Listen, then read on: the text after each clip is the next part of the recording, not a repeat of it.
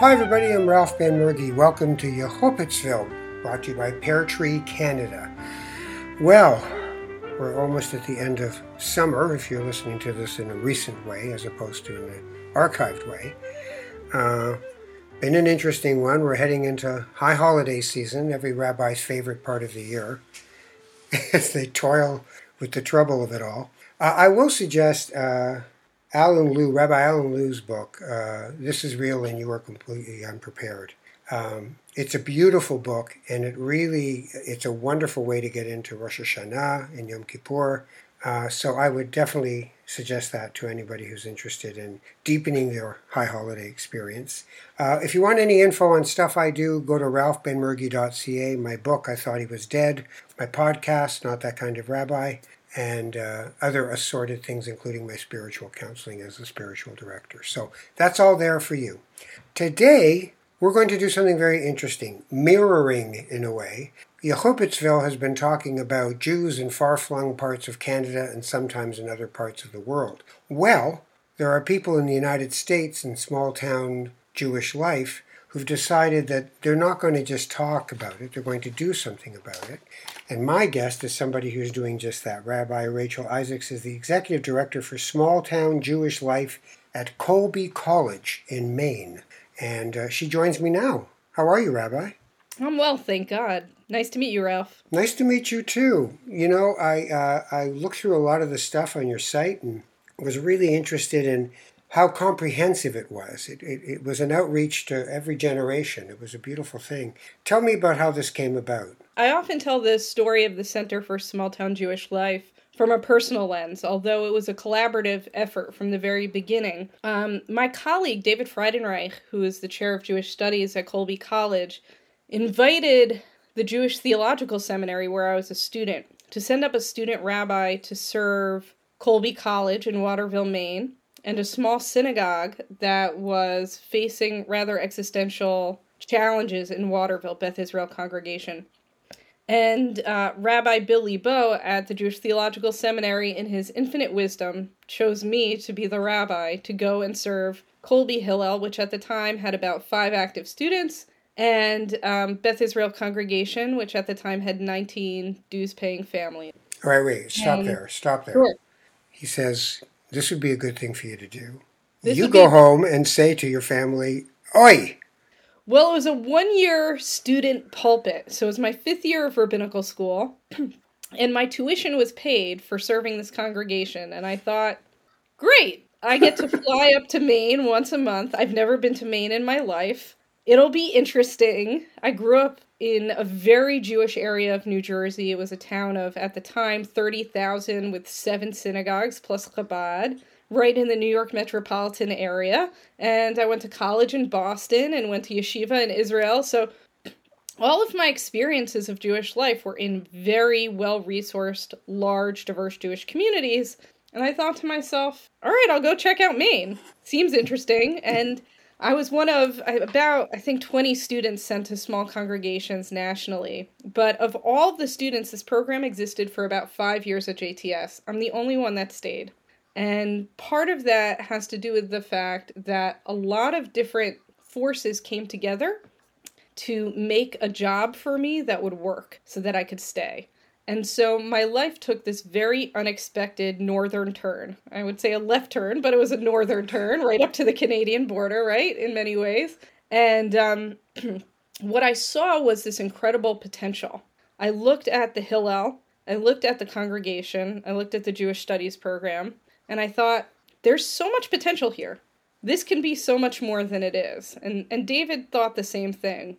And so we became a team, many ways, on building on what we saw as the untapped resources that existed in Waterville and in the state of Maine. So really, my journey begins with seeing a place that most people thought, this place has no potential. It's in the middle of nowhere. It's dying. And what I saw were these incredible resources for creating a radically different type of Jewish community. What do you mean by resources? The students at Colby, so there were 5 students actively involved in Hillel, but there were hundreds of Jewish students on campus. Many of them went to Jewish day schools, actually, or came from observant Jewish families, or we're just really curious about Judaism and we're willing and had a real thirst for spirituality and learning. And then, even though we only had 19 dues-paying families left at the time, the commitment of the families that were left were like nothing I had ever seen in my life before. You know, I grew up in a suburban congregation in New Jersey, and if you needed a service, you paid for it. You need catering, you pay a caterer. You need a baker, you pay a baker. You need a janitor, you pay... Now, that's not how things work in small-town synagogues. If you want food, you cook it yourself. If you want the synagogue to be clean, you pick up a mop. And I actually was really inspired by seeing all of these individuals that really were putting in, it was like a second full-time job for all of them, just to keep the synagogue alive. And so I thought this is a great place to spend the first couple of years of my rabbinate. Colby College gave me a faculty position when I was 27 years old to teach modern Hebrew. So I had a job with benefits, and they came together informally but effectively with the local congregation, so that half my time would be at the congregation and half my time would be advising the Hillel and teaching Hebrew. I want to jump in for a second. Sure. What I find interesting is if, for instance, you feel that you're in one way or another, a dominant culture situation where everything's around you and you don't have to do it. It's like the level of secular Judaism in Israel. Because it's everywhere, you don't have to do anything about it. Just like in North American culture and Christian culture, if you're Christian, you don't have to do anything about it. You got Christmas, you got Easter, you got Thanksgiving. I mean, it's all around you, right? Yeah. But when you're alone in a small town, you have to make the effort or it dies. Correct. So that's what attracted you, is that survival piece. That inspired me. Yeah. You know, I was just really inspired that generation after generation, my congregation was founded in 1902, that when I came in, the founding families, their descendants, and new people who moved to the community kept this congregation going for over a century on a shoestring budget with minimal population that were willing to work incredibly hard to keep Jewish life alive. And for me as a rabbi, that was inspirational. You know, I really believe that the greatest divisions that exist within the North American Jewish community, I think you could say the same about Israel as well. I think all over the Jewish world, the greatest division isn't between Reform, Conservative, Orthodox, even Sephardic, Ashkenazi. It's between people who care and people who don't. And even though most of the people at Beth Israel weren't traditionally observant, they dedicated themselves to an extent I had never seen before to keeping Jewish life alive. And I thought to myself, these are the people I want to work for. So how then do you, that's sort of 30,000 feet. Yes. How do you make that real on the ground and in a sustainable way? So there were many different pieces that came into it, and it happened iteratively over time. But the very first step of making everything work in Waterville, once I came up here, was how do I create critical mass so that when you come to a Hillel event or you come to a synagogue event, you don't just see this very sad state of affairs. Because if you only have 4 people at the shul for Shabbos and you only have 5 kids in the Hillel room for Shabbat dinner, if you're a new person that comes and looks, you say, why would I want to be part of this community? It's just depressing. And I heard that over and over again as I was trying to attract new members to both organizations. So it was actually my wife, who I work with, Mel, who said, we really just need to get the Hillel and the synagogue together. Because then we're going to have critical mass, and then we're going to have a multi-generational Jewish community, which even 12 years ago when we started this work, the generational divides in the Jewish world were already starting to get extreme and nasty. And so we thought we might just be isolated enough that we don't need to just succumb to the generational dysfunction that we see in New York and Boston in the mainstream Jewish world, that everybody who's thirsting for Judaism might be willing to cross institutional, generational, denominational boundaries to just make something joyous and functional. And it worked. So we created this thing called Home Hospitality Shabbat, where in the winter months when we have a really hard time making minyan because older people go to Florida, we brought the Hillel kids to Beth Israel, we brought our congregants to synagogue, and what we said was, we're going to have minyan, and then we'll send groups of 2 or 3 kids to Beth Israel families so they can have Shabbat dinner in their homes. And this achieved many different goals. First of all, very few of the families in my congregation were celebrating Shabbat at home. But then you have all of these day school educated kids that know how to do Kiddush and Motzi. Then they are the role models for the kids in those families that get to see cool college kids taking Judaism seriously. And as mental health was beginning to decline on college campuses, which as we know has only gotten worse over time, then those kids have families in Waterville that they can go to for emotional and spiritual support over the course of the academic year. And so Home Hospitality Shabbat was really a seed that grew into Hillel kids going to the soccer and football games of congregational families, becoming B'nai Mitzvah tutors, becoming the Torah readers on the high holidays. And then the congregation started to grow because they saw a future. They saw vibrancy, they saw creativity, they saw support. And then what we had was Waterville Jewish families that were providing a whole host of resources to our students. And in addition to the spiritual and familial support that they gave to students, they also provided an entree to understanding Waterville on its own terms. So Colby and Waterville, like a lot of college towns, has a lot of town-gown divides. Right. And a lot of town-gown tensions. And a lot of times, and this is not unique to Colby at all, there's this approach that the wealthy kids up on the hill feel like they need to be our saviors in this post-industrial small town. But the relationships between the synagogue and the Hillel actually never really had that dynamic because there was something they had in common, which was an interest in Jewish life. And these were Jewish and non-Jewish students that just loved Shabbat. But also there was always reciprocity in the way in which these relationships were set up, so that the power balance would sort of alternate between both communities.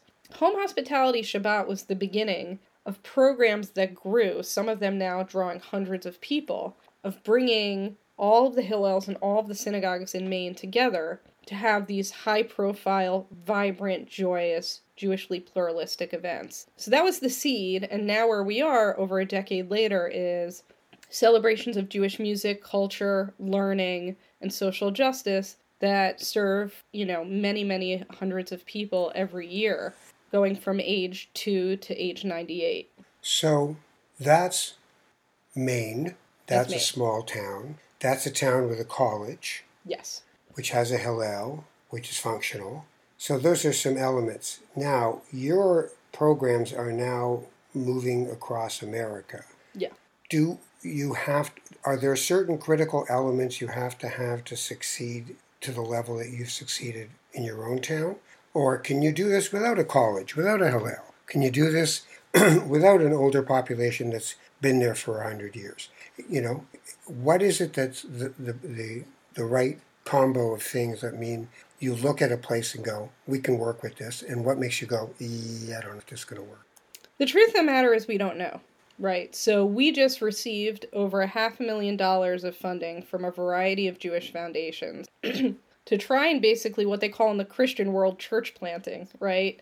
But we're doing something very different. And it's similar and different in that we're going to see can this approach take root in other places? Can we identify a special sauce that supports clergy and lay leaders to adapt the values and strategies we've created in Maine for their local context that can lead to vibrancy and sustenance? What you certainly need is a committed core of lay leaders that are there for the long term. So I don't think a Hillel could do this alone, right? The question is, can you do this for synagogues without a partner organization? The other piece of this, of course, is that there were certain philanthropists that helped us on our way.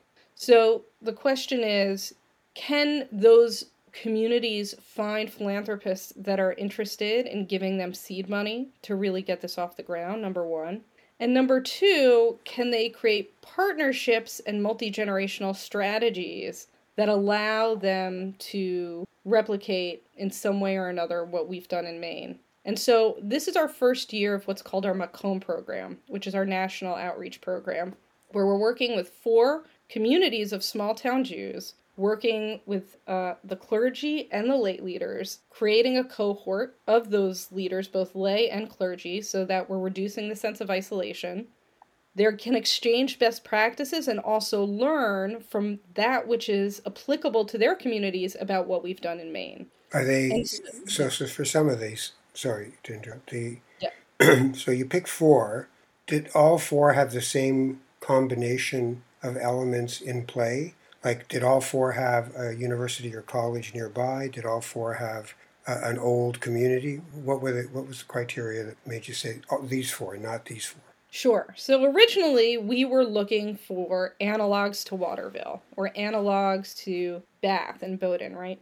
But what we found is that we couldn't find exact parallels. What we could find were small town congregations or small Jewish communities, to be more precise, that were looking for guidance and were looking to be part of a cohort of synagogues going through the same thing or Jewish institutions going through the same thing. So for our first cohort, really, it was less about who we chose and more about who came to us saying, I'm just starting in the rabbinate and I feel so alone in this, and what I learned in rabbinical school isn't helping me with the unique needs of a small Jewish community.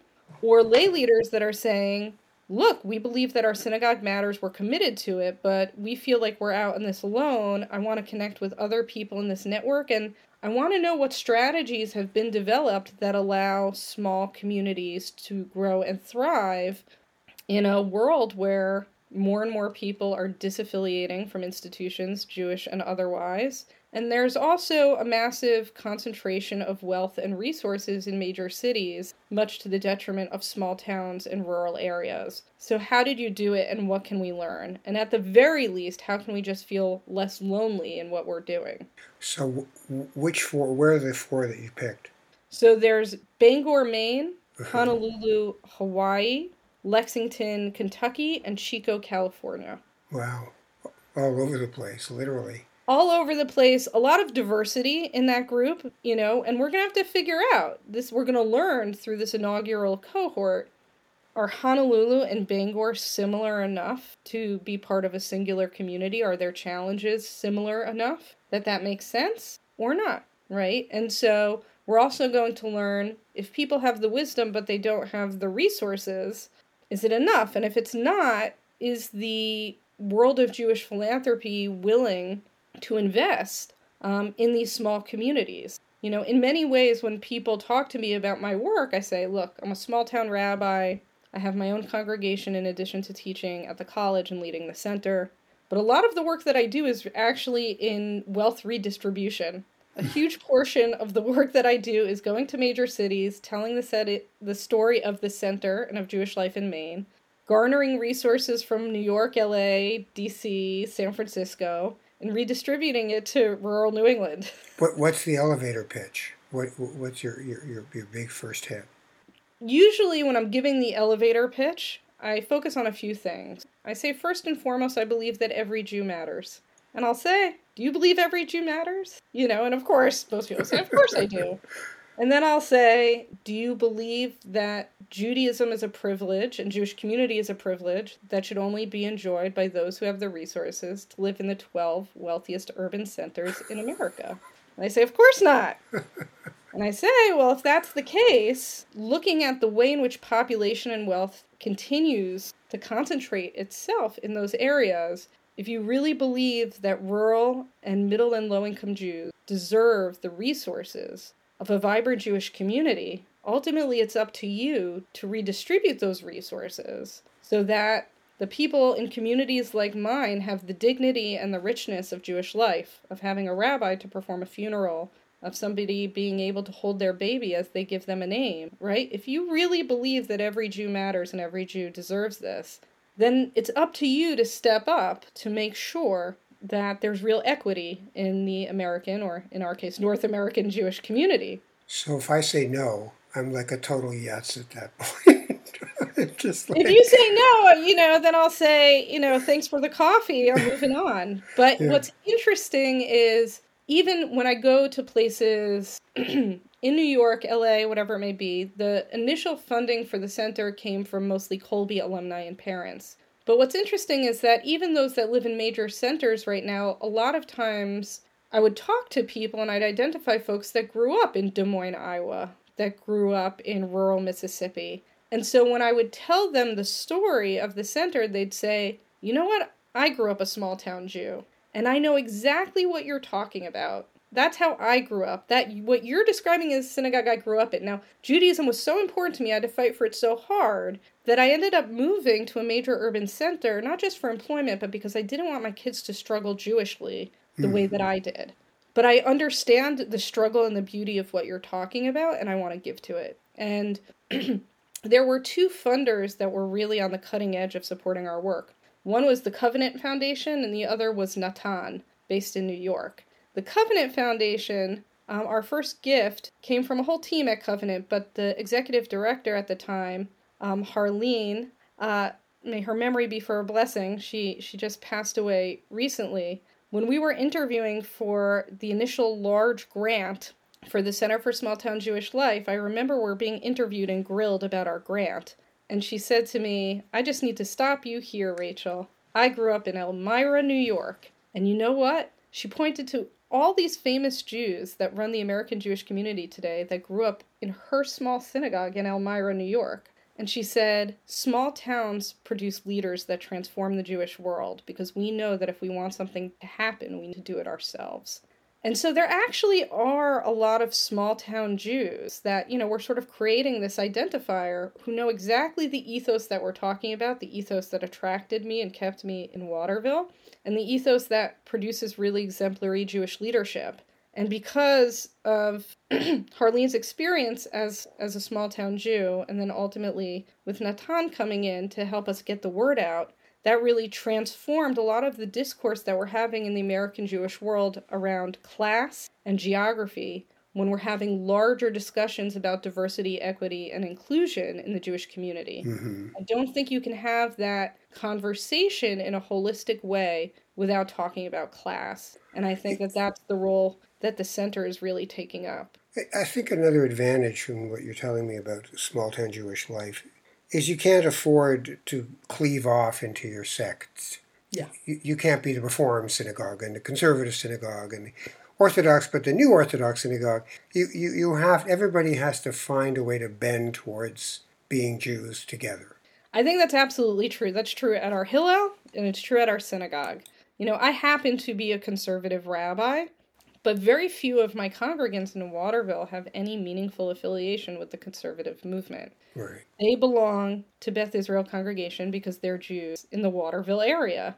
Right? In the same way that my colleague in Augusta, Rabbi Erica Ash, who's also on the staff of the center, she's a Reform rabbi, but she has plenty of traditionally oriented people in her congregation. So if you look at our services and you look at our congregations, they look very similar because people are choosing their Jewish community not based on ideology, but proximity. And what that inculcates really is if you're not willing to compromise and to bend to the diversity of everybody in your community, Jewish life isn't going to work for you. And I actually think that could be seen as a disadvantage, but I actually think it's an incredible gift. I don't think that having the ability to break off into sects is really the advantage that many in the Jewish world make it out to be. And it's also good for rabbis. It is. It stretches me, right? I came from a student pulpit before I was in Maine. I was in Brooklyn, community I loved deeply, but was, very firmly conservative and politically more or less homogeneous, right? That's what, that part of Brooklyn is like. You come to Waterville, Maine, and I have Bernie Sanders supporters that head the NRA, and I have Trump supporters that are pro-gay marriage. It's just sort of like, Maine politically is this very weird state. It sort of defies labels. But every time I sit down to write a sermon, I think, how can I teach Torah in a way that inspires the Trump supporter as much as the Bernie supporter, as much as the Biden supporter, right? And that's a real challenge, but I actually think it makes my thinking and my teaching better. Yeah. Because I can't rely upon platitudes or partisan speaking line. Yeah, it's a better drash because it's like, okay, I have to speak to the heart of being a Jew, not to the proclivity to a certain kind of Judaism. Yeah, exactly. I love it. So if you had some advice for us up here in the chilly north, which in Maine you have the exact same weather, so there you go. And by the way, isn't life crazy? If 8 years ago I'd said to you, you're going to be a rabbi in Waterville, Maine, you would have said, come on. And there you are. No, I mean, if you had spoken to me when I was in rabbinical school, I would have told you I'm going to be the rabbi of a large suburban congregation in New Jersey. And I'm really not interested in doing anything else. Basically, I wanted to be my childhood rabbi. Yeah, exactly. God had other plans. Clearly, and laughed while you made yours. Yeah. So if you had some advice for us in terms of cultivating Jewish life in a more formatted and organized way, what would it be? I think that there are two pieces of advice that I'd give. One is to the Jewish community more broadly, and the other is to small-town Jews in particular.